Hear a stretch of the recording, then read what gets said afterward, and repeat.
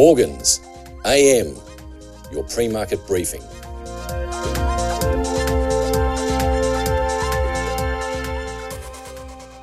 US equity markets weaker as the collapse of SVB Financial Group Silicon Valley Bank continued to reverberate, and with investors eyeing tonight's inflation figures, Dow falling 91 points or 0.3%, extending declines into a fifth straight session, but pairing an earlier decline of 284 points. Boeing Co added 0.2%. That was after the Wall Street Journal reported that the company is close to a deal under which two airlines in Saudi Arabia would buy nearly 80 wide-body 787 Dreamliners with options for around 40 additional aircraft between the carriers.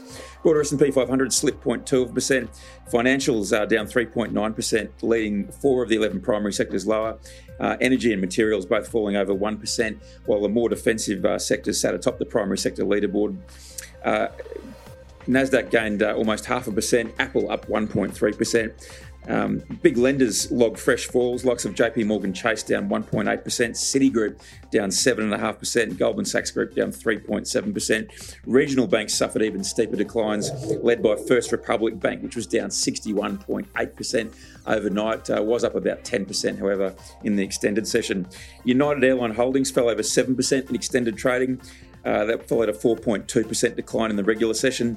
The airline surprised Wall Street in guiding for a loss in its first quarter due to lower than expected demand in January and February and continuing higher fuel prices. Carriers projecting a quarterly loss per share of between 60 cents and $1. That compares to current consensus analyst forecast for an adjusted profit per share of 64 cents.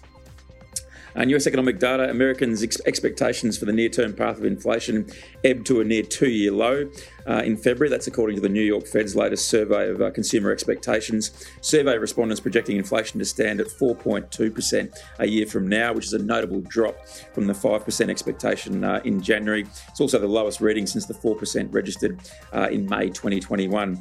Looking ahead to tonight, Consumer Price Index for February and the National Federation of Independent Business Optimism Index for February slated for release.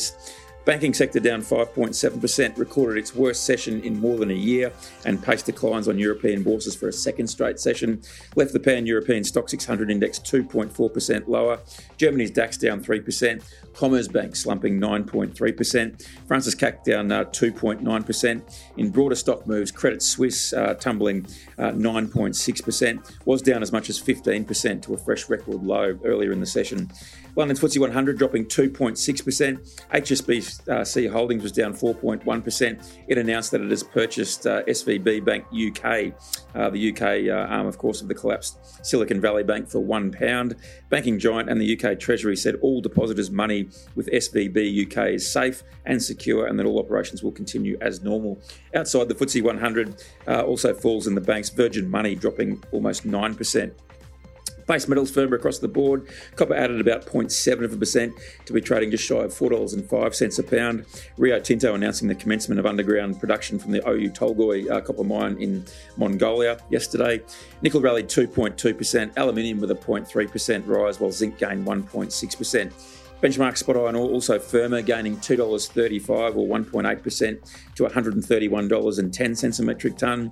China's new Premier Li Qiang addressed reporters yesterday for the first time since assuming the role of Premier, saying that policymakers would focus on the quality of growth with special attention to ordinary people's needs for housing, income, education and healthcare. In terms of macroeconomic policy, he said lenders would focus on stability, boosting domestic and external demand, technological innovation and diffusing risks. Also acknowledged that China's growth target of around 5% won't be easy to achieve, but he said policymakers would nonetheless push for growth.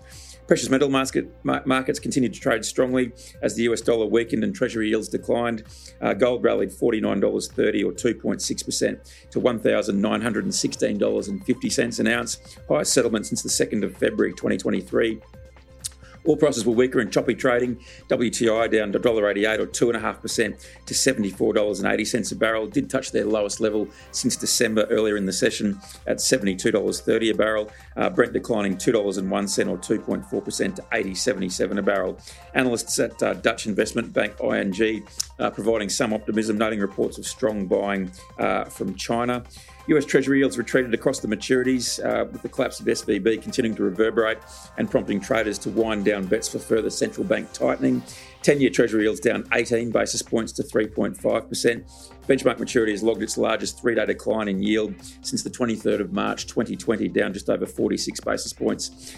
Two-year note yield tumbled almost 56 basis points to 4.03%, largest one-day decline in yield for the short-dated maturity since 20th of October 1987, which was the day after the Black Monday stock market crash.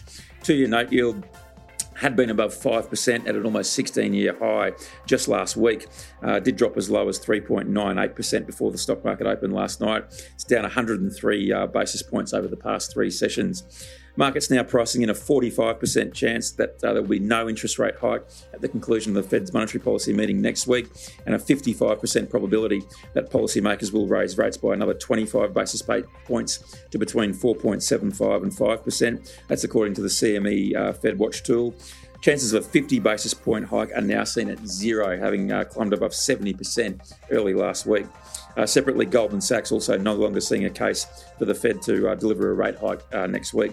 CBA volatility index continued to climb, touched a high of 30.81, settled about 6.9% higher at 26.5. Aussie dollar rebounded over 1%, it's buying about 66.6 US cents. National Australia Bank Business Confidence Survey for February headlines today's economic calendar locally.